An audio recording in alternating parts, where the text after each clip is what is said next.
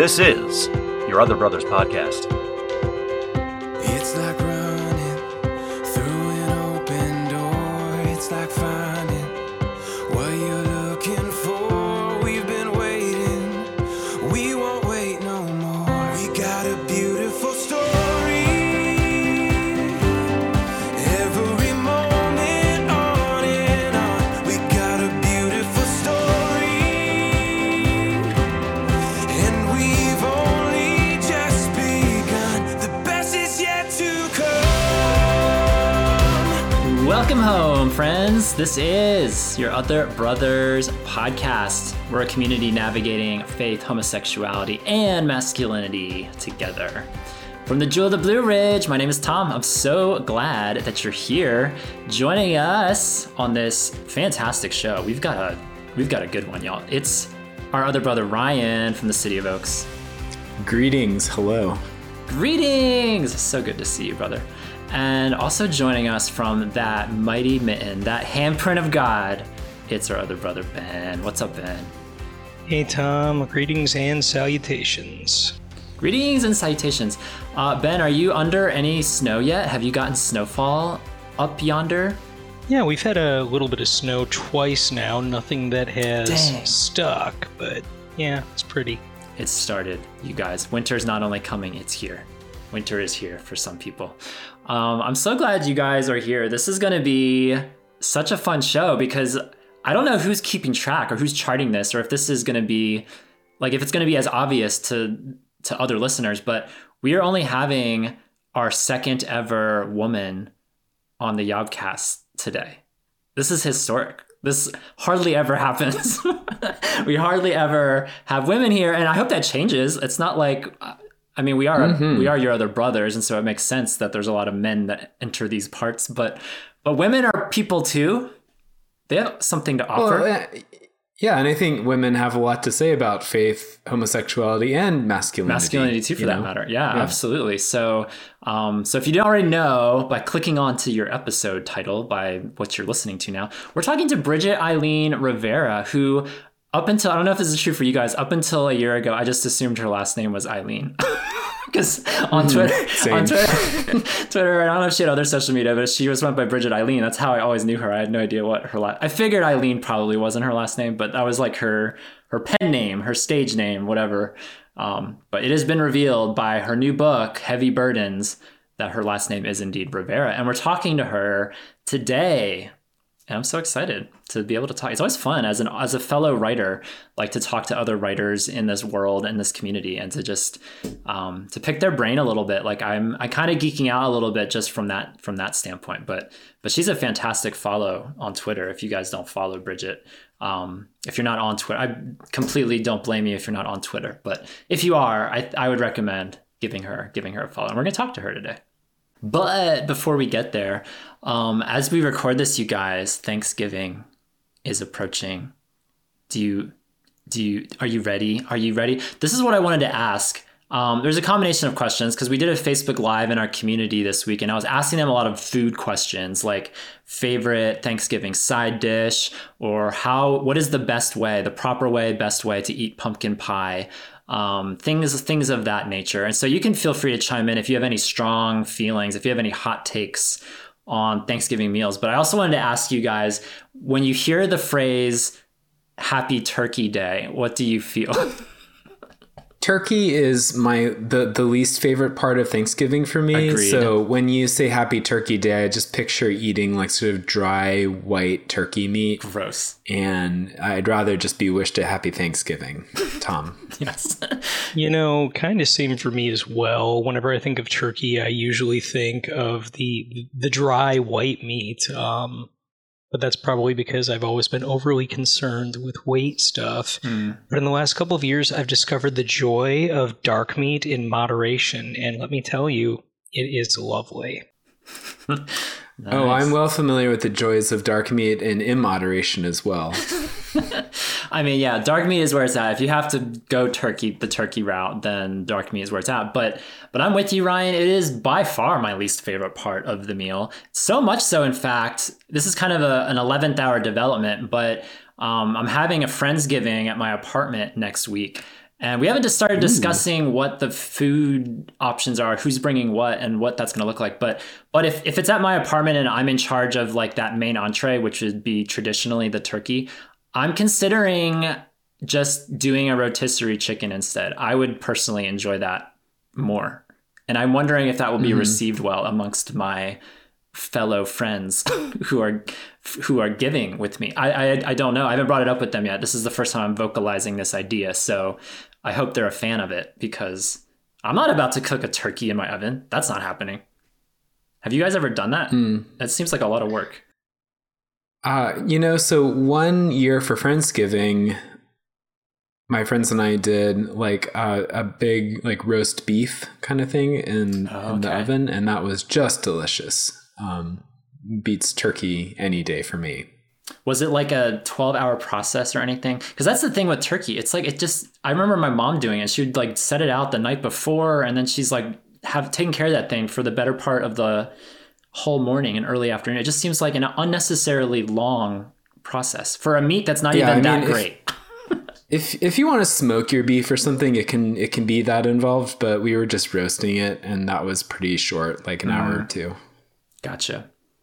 What do you do up there in the Mighty Mitten, Ben? How do the turkeys just roam wild? I mean, they roam wild here in the Jewel of the Blue Ridge. I saw like 20 of them outside my neighborhood the other day. But what about with you? What's your turkey relationship? Thankfully, Marie and I both have parents that are willing to cook. The amount of work involved in doing a whole turkey is it's not for me. Definitely okay with eating food that other people cook. We did make a duck one year, and I totally botched the recipe, and it came out charred, blackened, and pretty much inevitable. So I'm content to eat other people's turkey. Oh, I think duck is worth a second try, though. I would like to try that. Yeah, Thanksgiving duck. I'm for that. That would be fun. So I'm curious how our listeners and how our yabbers, what their relationship with the food of Thanksgiving is.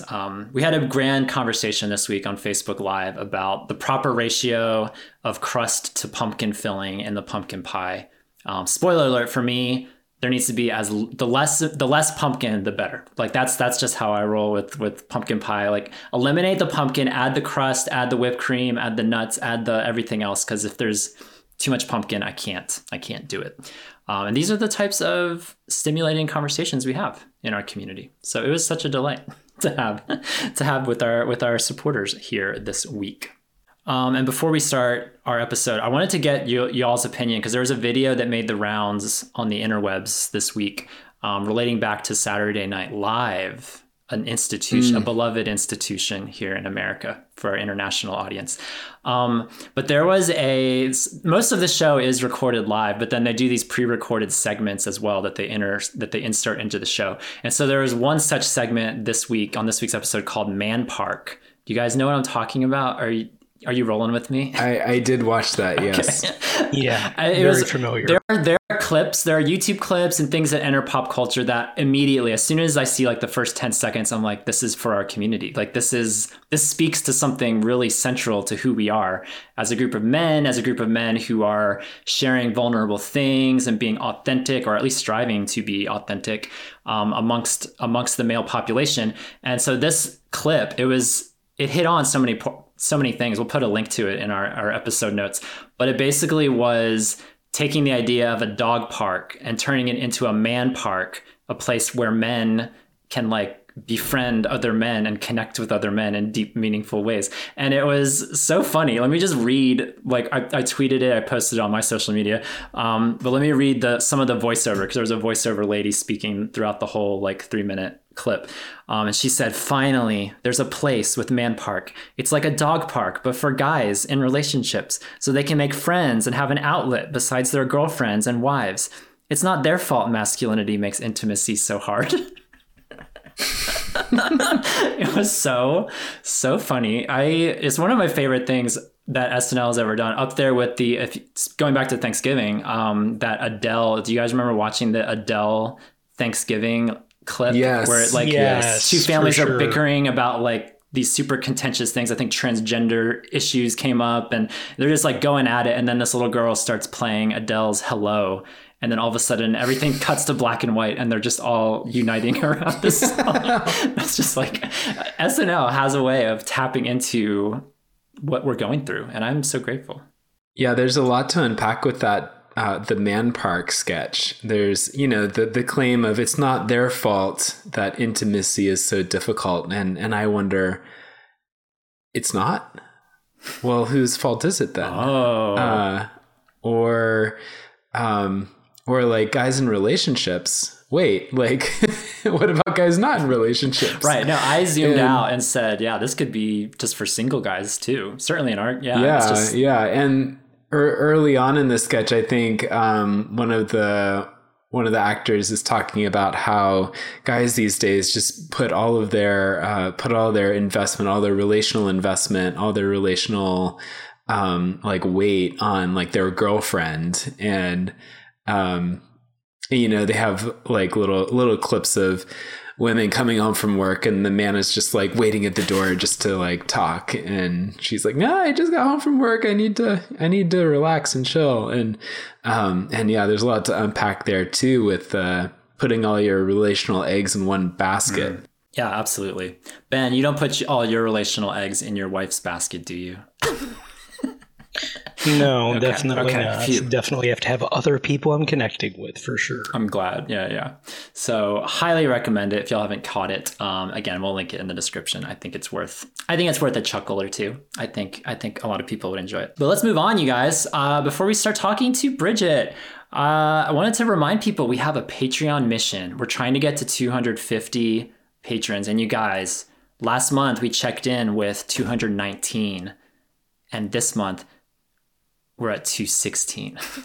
And this happened in the past when we had a challenge where I put out a challenge and then immediately the next month we lost 5 patrons. So sad. I was like, okay, this is not going the way I was hoping it would go. She's just a reminder, when we hit 250, there's going to be, I've committed to doing some kind of stunt, some kind of out of my comfort zone experience, to talk about on the podcast or record if it's video worthy. I don't know, like doing something that would generate a story. And I don't know what that is yet. And I'm still searching for ideas. So I've thought about it this week that I need to be more intentional, giving people outlets to tell me. So there are lots of ways to do it. If you want to email me, tom@yourotherbrothers.com, you can email me some ideas. If you're in the community, you can post it at lots of places, Facebook, Discord.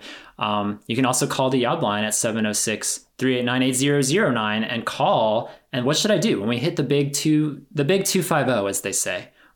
What should I do? Tell me what to do, because I want to do something to celebrate such a momentous occasion. So hopefully we're back in the black? Back in the black. That's good, right? If you're in the red, you're going downhill. And I think black means you're going the right direction, right? It should just be green, shouldn't it? I don't know.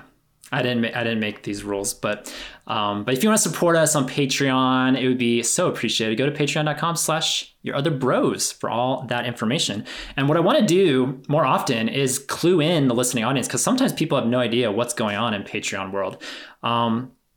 And this is a fairly new development of the last couple weeks, where on our Discord, a bunch of our Spanish speaking followers decided to come together, and there is now a Spanish speaking channel on our Discord called Otros Hermanos, which is so great. And it's so funny because we have like 6 people on there, and I'll click over there any once in a while. I'm not like I can pick out phrases and words here and there, but like it's funny because I'll just click over there once in a while to see if people are posting on Otros Hermanos, and it's inevitable. I'll scroll down just like a little bit, and I see multiple people posting JA,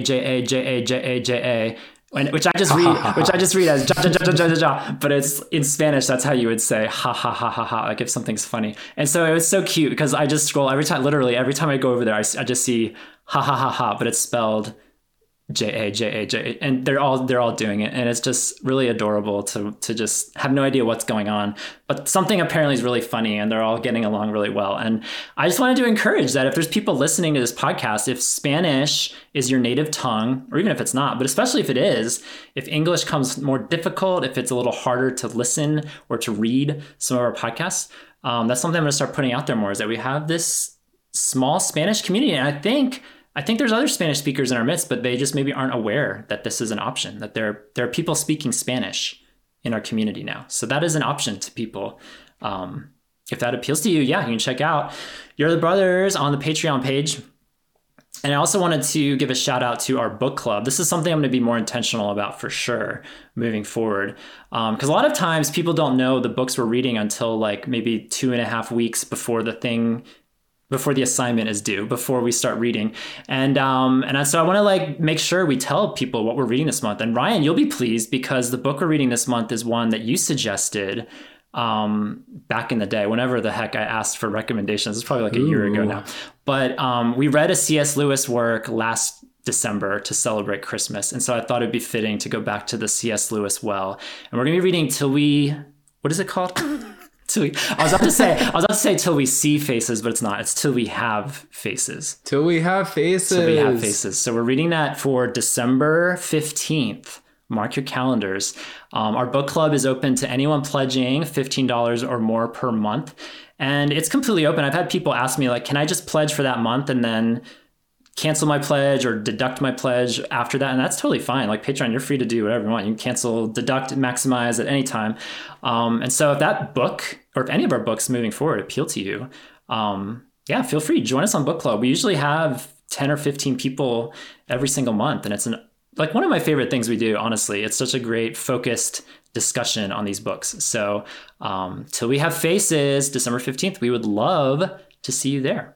Can I just jump in and say that Till We Have Faces is probably my favorite book in the world. Are you serious? Yes, no hyperbole? I am very serious. Oh my gosh. So no hyperbole. I'm very excited to talk to the entire internet. Anyone who listens to this podcast, please join us for book club. I was going to ask you, since it was a book you recommended, I was going to ask you to give a shout out for this book. So I had no idea though it was your favorite. That's news to me, and it's good to hear. So it'll be fun. It'll be fun to talk about that next month. And I wanted to mention this. We mentioned on our last podcast that Henry, someone who podcasts over at the Life on Side B podcast, really active and participates in the Revoice world.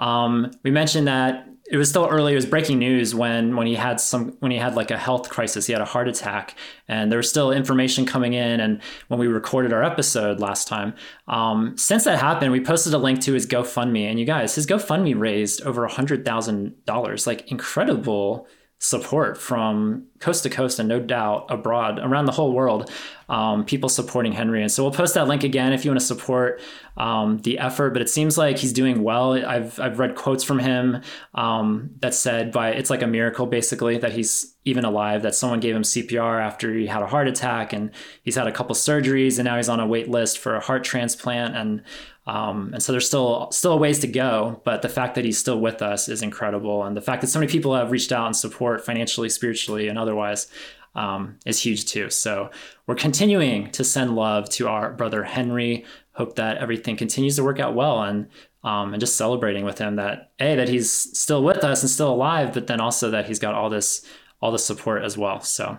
there's a link as well for his GoFundMe if you would like to add to that support. And finally today, I don't know that we ever said at the top, well, we said what Bridget's writing. She wrote a book called Heavy Burdens, where she talks about the burdens that LGBTQ Christians face. But what we have to do now is talk about what's sponsoring this episode, this discussion. So thank you, Millstones, for anchoring. Truly, if ever a sponsor anchored an episode, this is Millstones.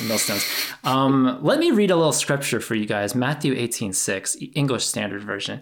But whoever causes one of these little ones who believe in me to sin, this is Jesus speaking, of course, it would be better for him to have a great millstone fastened around his neck and to be drowned in the depths of the sea. And I was trying to figure out, what is the etymology of this word? Like when it's used in the context of something bad, something heavy, something burdensome, for lack of a better word. And it turns out that the Quakers kind of originated this idea of something being a burden. You know, the word comes up in scripture, and Jesus talks about being drowned in the sea if you lead a little one astray. But the good old Quakers kind of made the modern day context of when something is a millstone, it's a burden. It's something that's hard. Wait, are you telling me the Quakers invented a method of execution where they would tie a millstone to somebody's neck and toss them into the ocean? No, that's not what I'm saying. I'm saying the current idiom or colloquialism or whatever it's called, when you're referring to something being a millstone and referring to it as a burden, that the Quakers several hundred years ago started using this, is what I determined from my research. Because yes, it was a form of execution back in the day. But we don't use that anymore, I don't think. I don't think when we say millstones today, we're not talking about execution. We're talking about just something really being bothersome. Well, you know, Bridget actually brings up a millstone incident in her book in page 183. Somebody's wife was practicing believers' baptism, and as a punishment, they tied a millstone around her neck and drowned her in the Danube River. So, that's it's still part of history. I totally forgot about that. Wow, it's so fitting. Millstones are so happy right now that they got a shout out in Bridget's book. I totally forgot about that. Yeah. Bridget's book also sponsored by Millstones. Thank you, Millstones. Millstones. For all your hard work. Also used to crush grain or corn. that's probably what it was originally made for. And we've just totally darkened this very productive device. But oh well. Right on cue, Bridget's here. So let's get Bridget in the room. Bridget, what's up? Hi, I'm good. How are you guys? So good. Hello. And you brought a cat. How fun. Oh my gosh. I did. I hope he is not disruptive during this, because it's the time. It's not quite his dinner time, but it's the time of day where like it's almost dinner time, and he and my puppy start getting really feisty. So I actually put my puppy away in her kennel so that she could just because in the past, whenever I've done podcasts at this time, she is just going berserk in the background, of course, barking, fighting with my cat.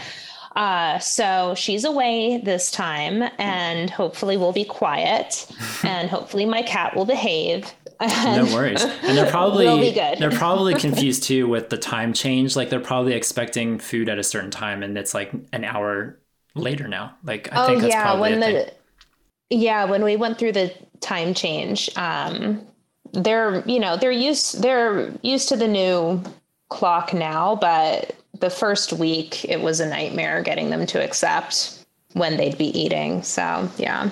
Well, I'm so glad you're here. Thanks for taking the time. It'll be fun to talk. Mm-hmm. Yeah, thank you. All right, everybody. So super excited to have today's guest. I don't know if she's aware of this, but she's only the second woman to ever appear on this show. So she's breaking boundaries. And I was saying in the intro, Bridget, I really hope that this is a change, that I hope we have more women on the show, even though we're predominantly a male audience. There's amazing women, whether they've written books or not. We're going to talk about yours. But you wrote the book, Heavy Burdens, 7 Ways LGBTQ Christians Experience Harm in the Church. And rather than read off like your Amazon author description, which I could do right now, I figured I would just turn it over to you if you just want to introduce yourself and tell the audience a little bit about you if they don't know who you are. Yeah, so my name is Bridget Eileen Rivera. As you said, I wrote a book called Heavy Burdens, and the book, I guess, kind of goes into the experiences of queer people in the church and just what it's like basically to be queer, specifically focusing on why so many queer people in the church end up having traumatic experiences that for many lead to suicidal thoughts or to dying by suicide. And so that's kind of one of the things that I guess the major thing that I focus on in the book, and the theme that I open up with. And then I kind of just explore the causes of that, why this is happening and why that needs to change. Yeah, I mean, I was I was thrilled to be part of your little early release, whatever it's called, like a pre-launch team. And it was really cool to get it in advance and to read it. And I've been following you on Twitter for several years now. And I was telling the audience in the intro, like, I think you're as solid of a Twitter follow as they come. I think if people choose to invest in the wonderful world of Twitter, I think you're someone that I would recommend following. In addition to the content, I think you have a fantastic Twitter handle. And I was going to ask you, that was like one of my first questions to get to know you, was Traveling Nun is your Twitter handle. What does that come from? Does it have meaning? Surely it does. I wanted to ask about that. Yeah, so the name comes from almost 10 years ago. I had a different name for my blog previously that I had, I guess I had started my blog in 2008. And it was under a different name, and I can't even actually remember the name that it used to be anymore. And then I started feeling like, I guess, some of the themes and directions of my life were changing. And so I picked Traveling Nun, I guess, as my moniker, because I felt as if it spoke to where I was in life and where I felt like I was headed. I guess the nun part, even though I'm not a nun in the Catholic sense, I really felt called to a lot of the things that are true of monastic life. Just in terms of feeling called to celibacy, feeling called to just, I guess, work within marginalized communities, and, really feeling called to submit all of me to obedience to whatever the Lord had for me in my life. And so there was just a lot of just feeling as if there was just a lot of those themes that were true. And at the time, I was really feeling like, and I still feel this way, I'm on a journey when it comes to faith, and I'm, growing, but it's a journey. And so, I am a sojourner in, I guess, an alien country in a lot of ways. And just, in terms of this world. And so, I felt as if that kind of spoke to that. Yeah. Well, the word traveling, sojourner, you use a lot of words that just really speak to my soul. I'm sure a lot of people listening too. So I just always appreciated that handle. Thank you for sharing a little bit about that. Well, thank you. Yeah, I appreciate that. Before we start diving into the book, I wanted to mention, like, a couple of us, we were talking before we started recording. I remember meeting you for the first time at Revoice 2018, which was the first conference. And that conference was it was such a whirlwind, because it was the first time a lot of us from Twitter or otherwise, from Facebook groups or whatever, met each other for the first time. And so it was kind of this like whirlwind of internet personalities colliding. And I don't know if you're embarrassed by this, but I just wanted to affirm you, because I imagine you had a lot of people wanting to talk to you and wanting to connect with you from following you on Twitter or other social media that you have. And the fact that you took time, like, we grabbed lunch with a couple other people one of those days, and you just wanted to learn more about your other brothers, and there's other people with their own ministries that they were talking about things. And it was just so fun to just be able to have an opportunity, because as great as the speakers are, and the speakers are great, they have great speakers and great programming. I think the magic of those conferences are when you can connect with your fellow brothers and sisters and siblings in Christ. And I think that is the beauty of it. And so, so it was just fun. I just wanted to just let you know that was really special for me to be able to connect with you at that first Revoice.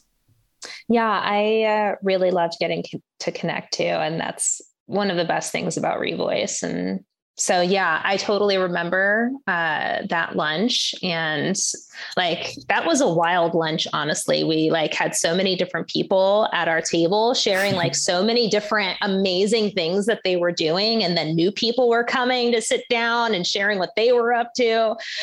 So yeah, that was a lot of fun. And I really enjoyed getting to know you during that time. It was really cool. Yeah. So fun. So fun. Well, I guess in as a way of making the segue, I was up visiting Ben in Michigan recently, and we were listening to this audiobook just driving around the state, and it was riveting. There were parts where we were just like screaming in frustration at some of the things going on, some of the stories. We were pausing it to discuss, and we just found so much of the content to be very relatable and very thought-provoking as well. So I've been looking forward to discussing this book very much. I appreciate that. It's really cool to hear from so many queer people telling me how relatable the stories are. And that was one thing that I really hoped from this book, that queer people would see themselves represented in the book, and the experiences that they've had and what they have been through represented in the book.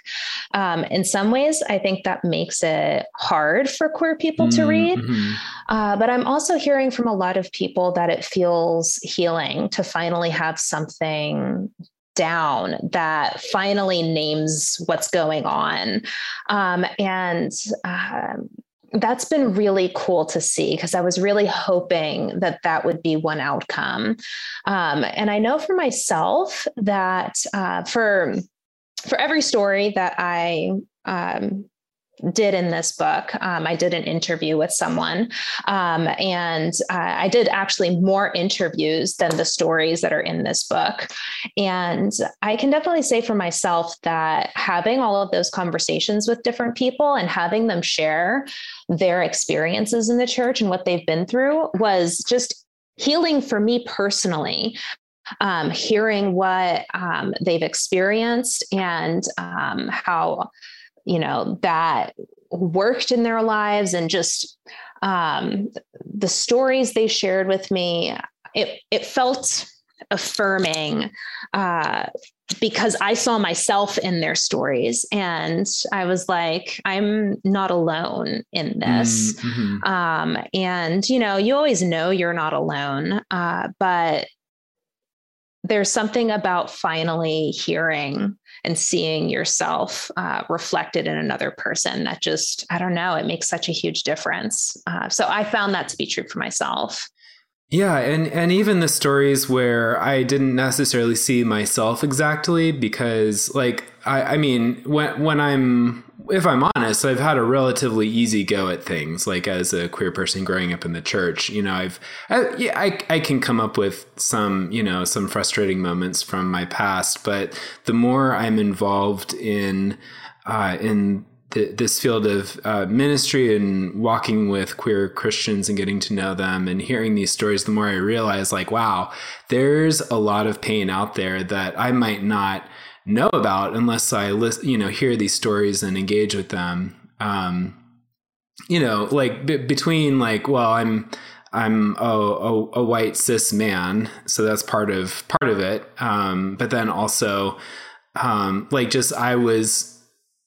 just had a very fortunate situation, in my church history, in my church past, and so I've been really appreciative as well to just hear more of the stories of what people have gone through, and it's helpful to remember how much work is there's to do. Yeah, there's so much work to be done, but the work is being done. And, slowly but surely people are becoming aware and are making changes. It's not, I guess, it's not an impossible goal. It's happening. Yeah. And just spreading awareness, like the fact that you told all these stories, I think that's awareness, and education is a huge starting point. I think there's so much resources available now compared to even 5 years ago, to certainly 10 or 15 years ago. So I don't know. I think there's reason to be cynical, but I think there's reasons to be hopeful as well. Yeah. Yeah. I 100% agree. Yeah. Just, I think with sharing a lot of the stories and the different elements behind them, for some people, they're going to look at that and go, that element happened to me, and it's going to help remove some of the gaslighting they've experienced in their churches, being told that they're the problem, they're wrong for questioning the queer, air quotes, teaching of Scripture for even raising questions regarding what everybody has known for 2,000 years of church history. Well, no. Yeah, I think that's going to give hope to a lot of people in their experiences. Yeah. Well, that really, I really appreciate hearing that. And yeah, I think one thing that I think happens to a lot of people is they go through something in a church, and one of the reasons why they stay quiet about it, they don't say anything, they don't push back, is because they believe that they are the only one this has ever happened to. And so they don't actually think that speaking out is really going to make a difference because they're just one person. And, what is that going to do? And, it's easier just to stay quiet. They can grin and bear it. But the reality is that if it's happened to you, it's happened to other people. And, there is a community out there, people that you can connect with, and, doing something about it. Not, like you don't have to stay in a toxic church, is always an option, always something that you can do. Yeah. As a fellow writer, like I wanted to dive into a little bit before we start maybe plucking out some parts of the book. I wanted to get into your process, and I was really curious, like when this book, however it was birthed. I mean, you can even talk about that, of how it was birthed, but but there's a good mix of, there's so many stories that you provide. You mentioned that you interviewed even more people that probably just couldn't make it into the book for the sake of space. But but like going into the book, like what was, because you included a lot of stories, and then there's also a ton of history that I found really fascinating that I didn't know. Like I didn't know about Martin Luther's views on sex and things like that. Like there was a lot I learned personally just from reading your research that you did into this. And so I was curious about your process. And then like to follow up on that, the book is called Heavy Burdens. Like, did it feel like a burden at times or throughout to write this book, collecting all of these heavy, hard stories? Yeah. You're the first person to ask me about the writing process of my book, at least the first on a podcast like this. I don't think any other podcast has ever asked me that. And so my writing process, it was a little wonky actually, because right when I was about to start writing, my computer died. Honestly, I felt as if like sometimes I feel like maybe this is just me getting too worked up, but there's another part of me that's like, I don't know. I can see how this maybe was going on. Like maybe there was like a little bit of like spiritual warfare going on, because right when I was about to start the book, literally everything that could go wrong technology wise was going wrong. My computer died. And I didn't have money to get a new one. My phone died. And I was like without a phone, and, had to get a new one of that. And, my website crashed. And so I was like needing to figure out how to get my website back up and running. Like everything that could go wrong technology wise was just going wrong. And I was like, what on earth is happening? And so I started writing the book between my iPad or taking public transportation an hour and a half into my university to use the publicly available or student available computers and typing it out on there. And so that's how I did most of my research for the book was on my iPad and at the computer at my school. And yeah, it was, I definitely would not do research that way ever again. It was not easy. But I mean, it worked. I made it work. And so yeah, I did most of my initial research and some of my initial drafting on the iPad and on the computer. And then eventually I was able to get my own laptop and then transfer everything over to there. I had so much anxiety the entire time that I was not going to finish.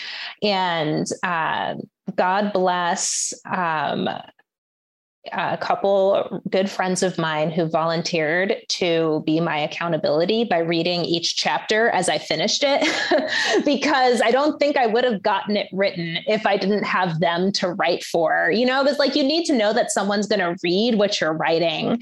And obviously, like, I knew that I was like, you know, people were going to read this, you know, once it was all done and got published, but that was like 2 years into the future, basically. And so it was very like, you know, abstract. So having a couple friends that I knew were going to read it was really helpful. But yeah, I wouldn't say that it was a burden to write, even though it was very difficult and I had a lot of anxiety as I was writing it. I actually, you know, to my point earlier, I actually found it really healing. I felt like I was getting a lot of stuff off my chest, finally. So much of, you know, what I put down in the book had been just like sitting with me for so long. And yeah, you know, that had been burdening me for so long because I felt as if this needed to be told, like people needed to see what I saw, and like this truth needed to get out there. And it was really a relief almost with each chapter that I wrote to like finally put this down on paper, and to know that this was finally going to be said out there and put out there for people to finally wrestle with and grapple with. So it was a relief. It was healing in a lot of ways. And finishing it definitely felt like, okay, you know, I've said it. All right. Yeah. And I didn't say everything. But I felt like at least I said, you know, a number of things that could maybe make some kind of difference. For sure. Well, I'm glad you persevered because yeah, it's a fantastic book, and I'm glad it wasn't, because I was wondering that as I read it, because there's so many hard stories. One that jumps out to me was one that you told of Dean, because we have a connection with Dean, and talking about how he worked at a church and was working in children's ministry, and then confides in his church about his story, about his sexuality, and basically framed to him to now basically they're going to transition him into another role within the church to protect his reputation. So it's coming off as like, we're looking out for you by moving you away from the children to be in another ministry. But then how is that received? It's being received as, oh, they think I'm a pedophile, or I could be especially at risk with the kids versus, and you mentioned in the book that most pedophiles are straight. They're not gay or queer. And like, that's a story that definitely jumps out, not only for the personal connection, but for also just, I mean, that's just a hard story all around. And that's just one example, because unfortunately there's like 20 other similar stories of connection, of just having a burdensome relationship with the church. And, I know if I was writing that book, I mean, there are people that are uniquely gifted for this work. And so I know, Bridget, you have the disposition, you have the ability to absorb all those stories. Because that was me. I would need like a decade to recover from all of the hard stories, let alone the ones you mentioned that didn't make the cut and didn't make it into the book. Yeah. I mean, I can't imagine, but. And like to Dean's experience, that, it frustrated me so much what he had to go through, what he had to experience. And what irked me about that, what he went through, was that his church at every step along the way was framing what they were doing as supposedly for Dean's own good. Like, we are transferring you from children's ministry because we don't want people thinking that you're a pedophile. We're putting you over LGBTQ outreach because we just think you're gifted in that area. We don't want you doing this because people might raise an eyebrow. Like, everything was framed as supposedly for his benefit, but actually all of it was, progressively policing him more and more and more and more, until he shared in his story how he got to a point where, like, legitimately every little thing that he did was cause for concern, to the point of, like, posting a picture of himself with a friend on social media, and, like, he's being called into the pastor's office to explain himself. And the number of times that I have, heard stories like that is just, like, too many to even count. That was something that he and I had connected over, and I ended up writing a blog about my own experience there, coming out to a pastor that I felt was safe, being pulled out of different areas of ministry as a result, and this question of, okay, well, who can I minister to then? If you're concerned about me being, in ministry with other men one-on-one, are you putting me in ministry with women? Well, no, we can't do that because, your story is not public and it would look inappropriate if you were, doing ministry with women. It's like, okay, so what are you going to do with me?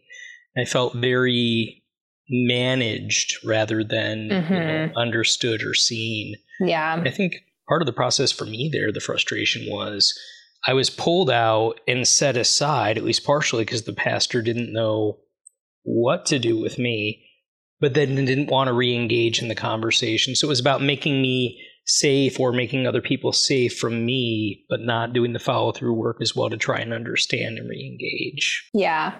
So frustrating and so common in so many churches, unfortunately. I think the chapter that I appreciated the most was burden number 4, which talks about biblical clarity and how often in our conservative church circles, we allow for so much complexity and nuance around other questions of sexual ethics and marriage ethics, like birth control or divorce. And it's not like we don't have opinions about those things, but we make peace with people who don't agree with us, and we don't kind of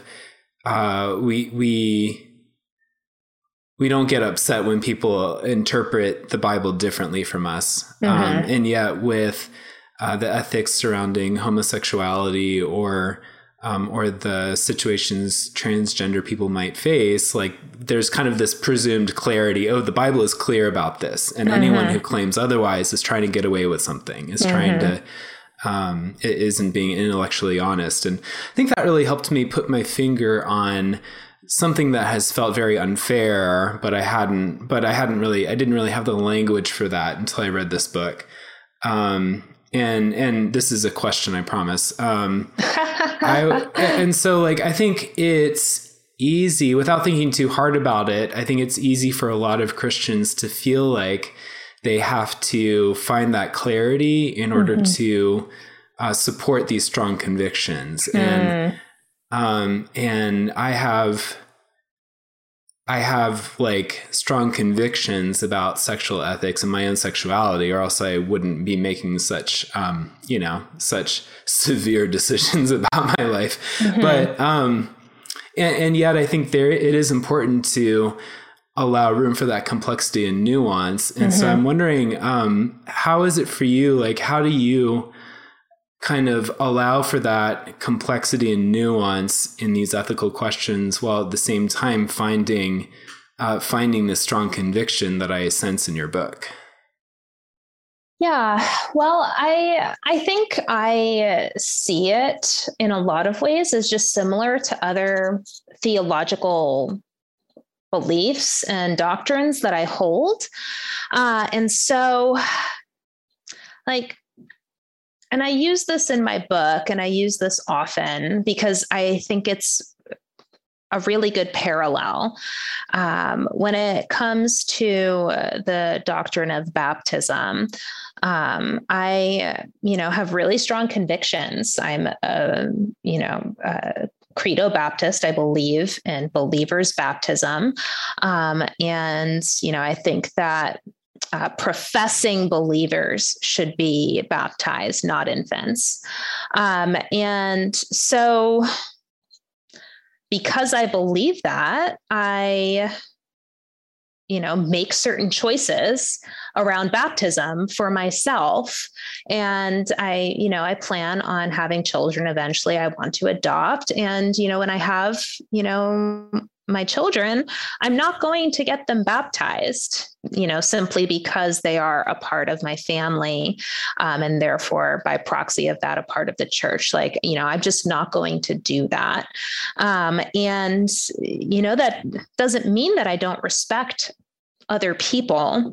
And, don't, I guess, value and appreciate someone who baptizes their infant child.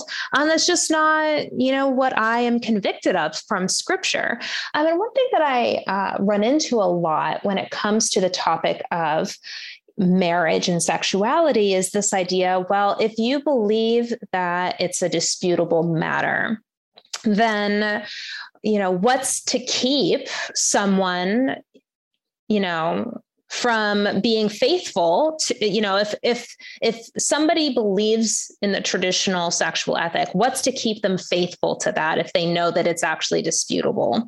If they know that they're not going to go to hell for, believing something differently, then, what's to keep them being faithful? And I just find that to be such a problematic mindset. Because it stems from this idea that the only way to convince people to pursue a certain kind of life is if you are threatening them with hell the whole time. And that makes absolutely no sense to me, because actually the best way to convince someone to pursue a certain kind of life is not through threats, but through capturing their imagination, capturing their sense of something desirable, something worth pursuing, something that, deserves their allegiance.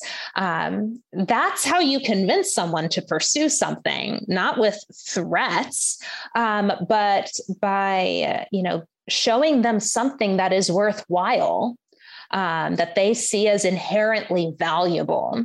And when you become convinced of the value of something, of the worth of something, we are willing to make all kinds of sacrifices to, have something that we think is inherently valuable. And, I think that applies to this question. You don't need to, threaten people with God's judgment in order to get people to, seriously look at scripture and, walk in obedience to what they understand God telling them.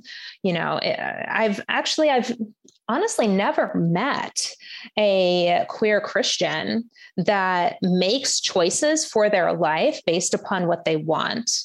Any queer Christian that I have ever met takes the Bible incredibly seriously. And their first priority is always obeying the Lord, always is following Jesus, regardless of what that means. And honestly, I find queer people to be some of the most devoted to following Jesus, queer Christians to be some of the most devoted to following Jesus than, most other people in the church, because we have had to take so seriously our faith, and we have had to work through it so much and ask so many questions. And so when we arrive at a place within the faith where, one, we're staying and we're committed to following Jesus, that alone is like, wow, we really are serious because there's been so much working against us. And then two, we put so much thought into the choices that we make in our life.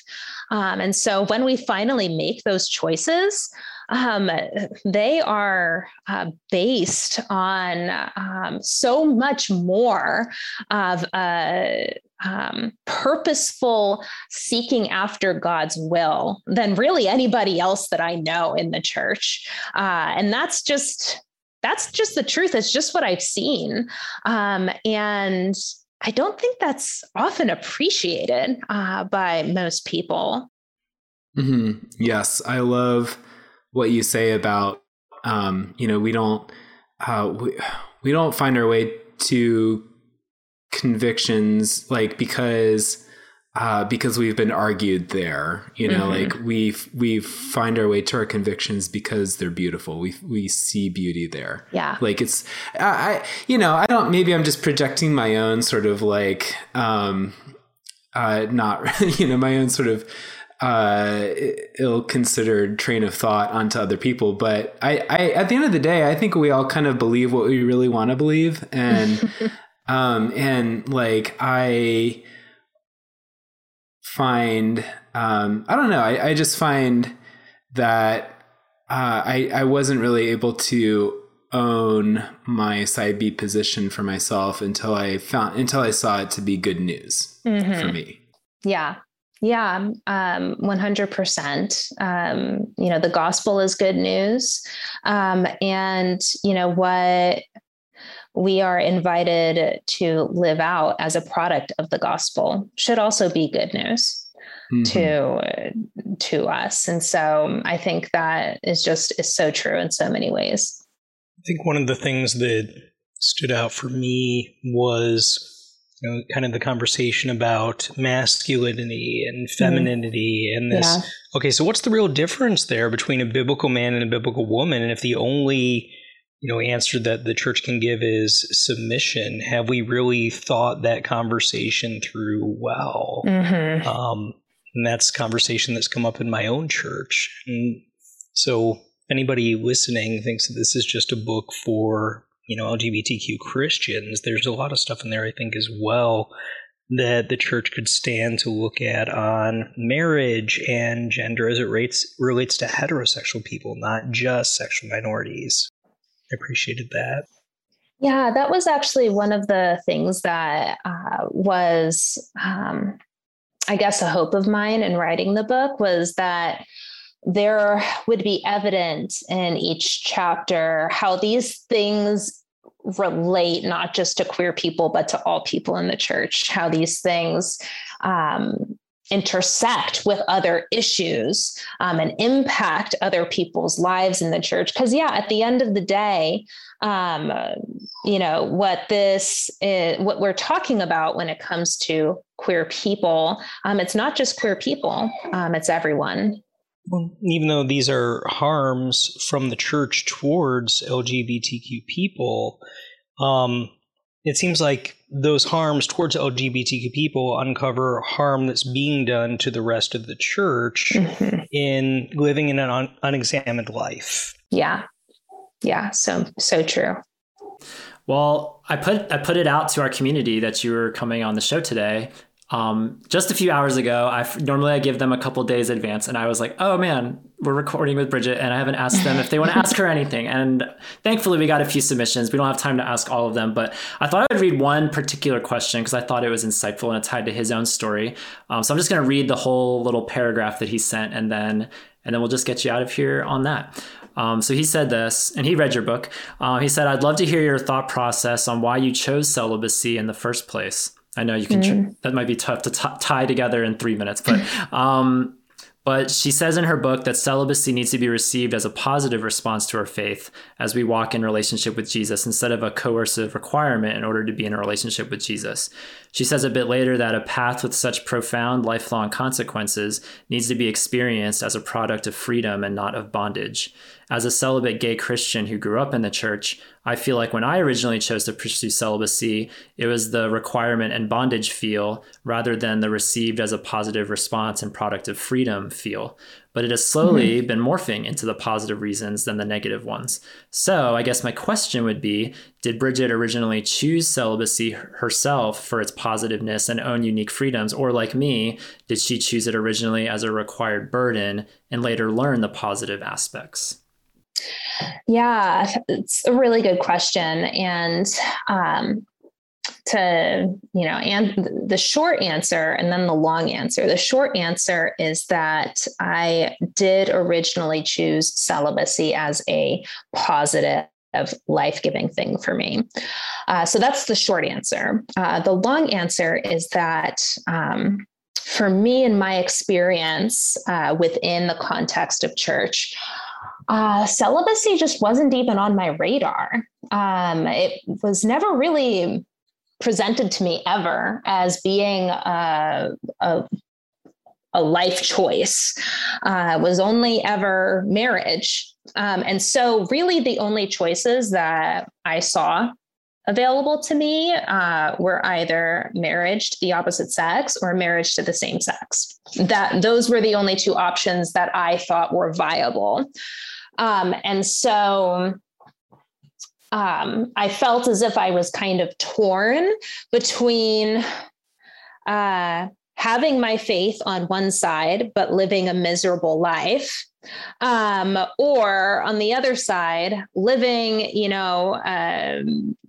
a life that had relationship and intimacy, but foregoing my faith on the other side.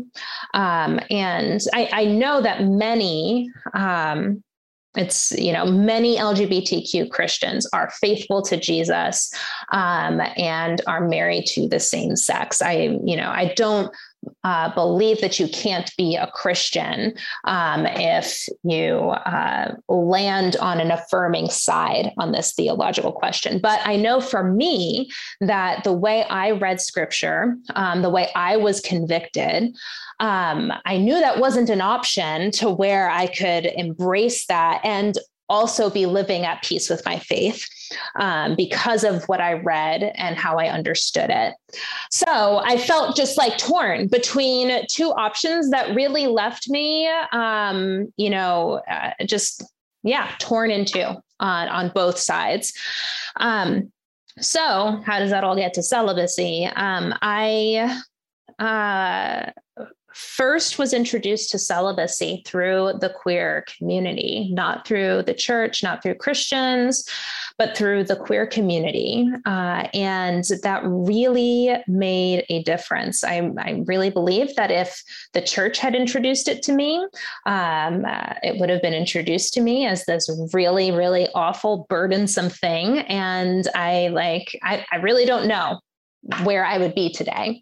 But celibacy was introduced to me as a queer life, as a inherently, I don't even know how to say this, as something that just was inherently queer and inherently beautiful and worthwhile. I met someone who was ace.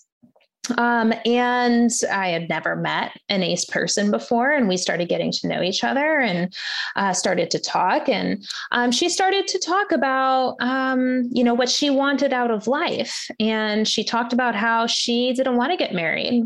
She didn't want a sexual partner. She didn't believe that either of those things were necessary to live a happy life. And it was actually really frustrating to her that almost everybody did think those things were necessary to live a happy life, because it was making it difficult for her to find, a partner, because, she didn't want marriage. She didn't want sex. She just wanted someone that she could do life with. A friend is what she wanted. She wanted a friend that, could be committed to her and they could do life together. Or maybe like two friends, but, one friend would be enough. And that's all she wanted out of life. She didn't want, marriage, a nuclear family, sex. Like, she wanted a friend. And that was like life-changing for me, to meet someone who wanted this. It was like so different and so wild. And not only is this what she wanted, she talked so, I guess, profoundly about the problems with a culture that was so sex obsessed and so marriage centric. And I had never considered those thoughts before because, again, I came from a church context that was very marriage and family centric. And, to hear her talking and like talking about the frustrations with that, and then talking about the kind of life she wanted, which was to, she didn't want sex. She didn't want marriage, she didn't want to have anything to do with that kind of life. She wanted to have a friend and she wanted to do life with a friend. And I heard her talking and I was just kind of like, wow, that sounds actually amazing. I kind of want that, what an incredible life that is. How could I have that too? And so I, started thinking on it more and, seeing how, this kind of life that I could pursue actually aligned so much with my faith and what I read in scripture that was, about what is valuable in the Christian life and, serving the Lord and, putting him first. And, I started to, see how this life that she had described to me was so compatible with, my desire to follow Jesus. And I was like, okay, that's it. This is what I'm doing with my life. This is an incredible, way to live. This is, what an incredible vision for just, being a human being in this world. And it will allow me to pursue Jesus, and be able to follow him. So that's how I arrived at celibacy. That's how it captured my imagination. That's how I saw it as being a beautiful thing.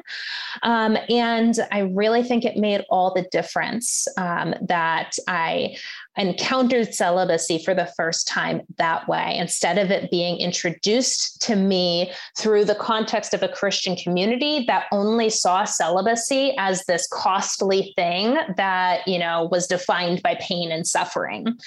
And so I really think that if the church can maybe learn a little bit from queer people, from the ACE community, about what makes celibacy worthwhile and valuable, and learn to talk about celibacy in a way that is life-giving, I really think it can make a huge difference in this conversation. Gosh, thank you for not stopping at the short answer. You could have just stopped there and said, that's it. But yeah. So much wisdom. And I feel so vindicated because one time I tweeted celibacy is queer and people yelled at me. And that was the only time I've ever had to mute somebody for yelling at me. Oh gosh. So if you say celibacy is queer, then yes, thank you. That's all I needed to hear. Celibacy is queer. It is so queer. And queer people need to not let it be arrested by toxicity. Yes. Well, the life-givingness that you speak of, it shows on your face and in your voice. And so thank you for sharing some of your vantage point. And I know we could have dived into all kinds of chapters in this book, but it was so great to talk to you today, Bridget. I really, really appreciate it. Yeah, I'm so glad that I got to talk to all of you. So yeah, thank you for having me. So your book's on Amazon. How else can people, if they want to get in touch or follow you, what's the way to do that? Yeah, so Heavy Burdens, Bridget Eileen Rivera. You can buy it wherever books are sold. Go on, give it a read. And my social media handle is @TravelingNun. You can follow me on Twitter, Instagram, Facebook. And then you can also find me on my website, BridgetEileenRivera.com. And you can access my blog through there, as well as whatever other information you're looking for. Sweet. Well, it was a joy. It really was. I hope it's not the last time. I hope we get to talk again soon, Bridget. Yeah, I hope so too. Thank you. Thank you. Yeah, wonderful meeting you. It was lovely meeting your cat as well. If for any YouTube clips that come out, you might see Bridget's cat wandering the scene, making an appearance. Unfortunately. What's his name? His name's S-Time. And he's extremely cranky right now because he wants his dinner. I know. He's like, enough already. Stop talking about celibacy. Yeah. It's time. That's exactly, like, he's actually legitimately, he's sitting right next to his bowl of food. Dang, I don't know if you can see him, yeah, but like, sure. there's his food and he's just sitting there like, where's my food? Yeah. Well, we'll let you take care of that then. We want him to be happy and fed. But yeah, we'll talk again soon, Bridget. Thank you. Okay. All right. Have a good rest of your night. You too. All right. Bridget Eileen Rivera. What a delight. She just, something about the way she speaks and there are some people you can just see it on their face that their conviction comes from somewhere solid and deep. Like, this isn't just a fluffy, sugary conviction. I think it's fairly common, as we touched on in the conversation. Like, there's a lot of incredible faith in our community, and I don't know, just to see it on full force like that as she talks about this book and talks about her life was so great. I'm so glad she agreed to come on. Yes, agreed. She just had so much to say, and that's not a criticism of like her like talking a lot or anything. I just feel like you can ask her about anything you expect to hear, just like lots of really good insight, lots of really like fully formed, well-formed thoughts about whatever you're talking about. She's thought through this, I mean, each topic in her book, and they're all kind of woven together and interrelated, and that comes out in, when she's speaking as well. Yeah, it was lovely. Would love to hear how this conversation, and if you read the book, how the book landed with you. You can head over to our podcast episode page, yourotherbrothers.com/podcast. Find the episode 87 post on heavy burdens, and tell us any of the following: how this conversation landed with you, if you've read Heavy Burdens, how the book landed with you. And in particular, is there any particular, because she lays out 7 burdens. We didn't get to talk about all of them in the conversation today, but was there a particular chapter or a particular burden that maybe stuck with you more? Like, is there one that maybe hit closer to home than the others? And if you have a story to share, if you're comfortable sharing it on our site, we'd love to read it. We'd love to respond with it. So we always love it when you guys share how our conversations land with you. And a big thanks to Millstones for grinding out this episode. What a great conversation. We've had some, as 2021 winds down, we've had some incredible conversations this year.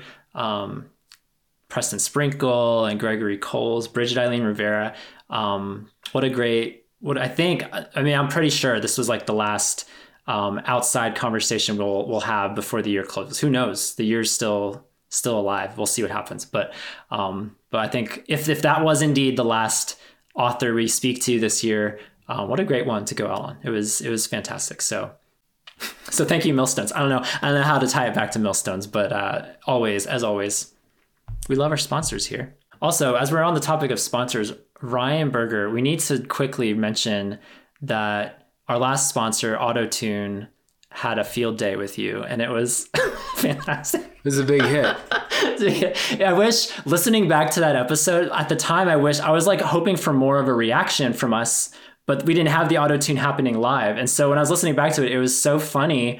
And then I was so mad at myself that I just played it off like, oh, he's just talking, or he's just trying. But like the fact that we were able to make auto-tune happen on that episode with your voice was so delightful. One of the greatest joys, honestly, of this entire show's history. I just want Zoom or Microsoft Teams to introduce like a whole auto-tune filter, so I can just like be auto-tuned on like an entire like work meeting. Yes, exactly. So AutoTune, our sponsor AutoTune, if you can make that happen, we would be eternally grateful. Yeah. I think it's doable. It was surprisingly easy to figure out. I was worried that I had this idea to make you AutoTune, that it would take like 5 hours to find a downloadable thing where I put the file over here and then has to come back to but no, it was like 2 clicks of a mouse and boom, Ryan's auto-tuned. So we'll have to auto-tune you or anyone else, Ben, if you want to be auto-tuned sometime. If you just want to be auto-tuned, let me know. We'll make it happen again. Maybe that can be a new Patreon tier. Like, we'll auto-tune only provide auto-tuning services. The auto-tune only podcast. That would be a delight. The auto-tune Christmas music extravaganza. Oh, the holidays are here, you guys. What a great idea. And the next retreat, we'll have an auto-tuning booth. Yes, there we go. We're always looking for new ideas to keep that retreat. Like, how can we make the next retreat even better? I think an auto-tune booth would be fantastic. Also a piercing station. Yeah. Piercing, combination piercing and auto-tune. And henna. Don't forget, we need henna as well. It's like, what is this, like carnival now? I don't know. We'll have a bouncy house. We'll just have the whole thing at our next Yarbers retreat. Ben and Ryan, what a delight. Happy Turkey Day to each of you. Happy Turkey Day to all of our listeners as well. So for all your other brothers, my name's Tom. This is Ryan. And I'm Ben. Reminding you that you are not alone. Even the sparrow or the turkey finds a home. See y'all next time. Bye. Thanks for listening to Your Other Brothers podcast. Our show is edited and produced by Thomas Mark Zuniga. If you enjoy our show, consider rating and reviewing us on Apple Podcasts. You can also follow us on Facebook, Twitter, and Instagram at Your Other Bros. We'd love to hear your story. Comment on this or any of our episodes at yourotherbrothers.com/podcast, or share a story to play back on our show by calling us at 706-389-8009. You can also email us at podcast@yourotherbrothers.com or write to us at Your Other Brothers, P.O. Box 843, Asheville, North Carolina 28802. Finally, if you'd like to further support our storytelling, community building efforts, consider becoming a Yabber. Yabbers pledge monthly on Patreon and receive perks like bonus podcast content, access to a secret Facebook group, regular group calls with fellow patrons and authors, and more. Visit patreon.com/yourotherbros for more information. Until we journey next time, we're glad you're with us.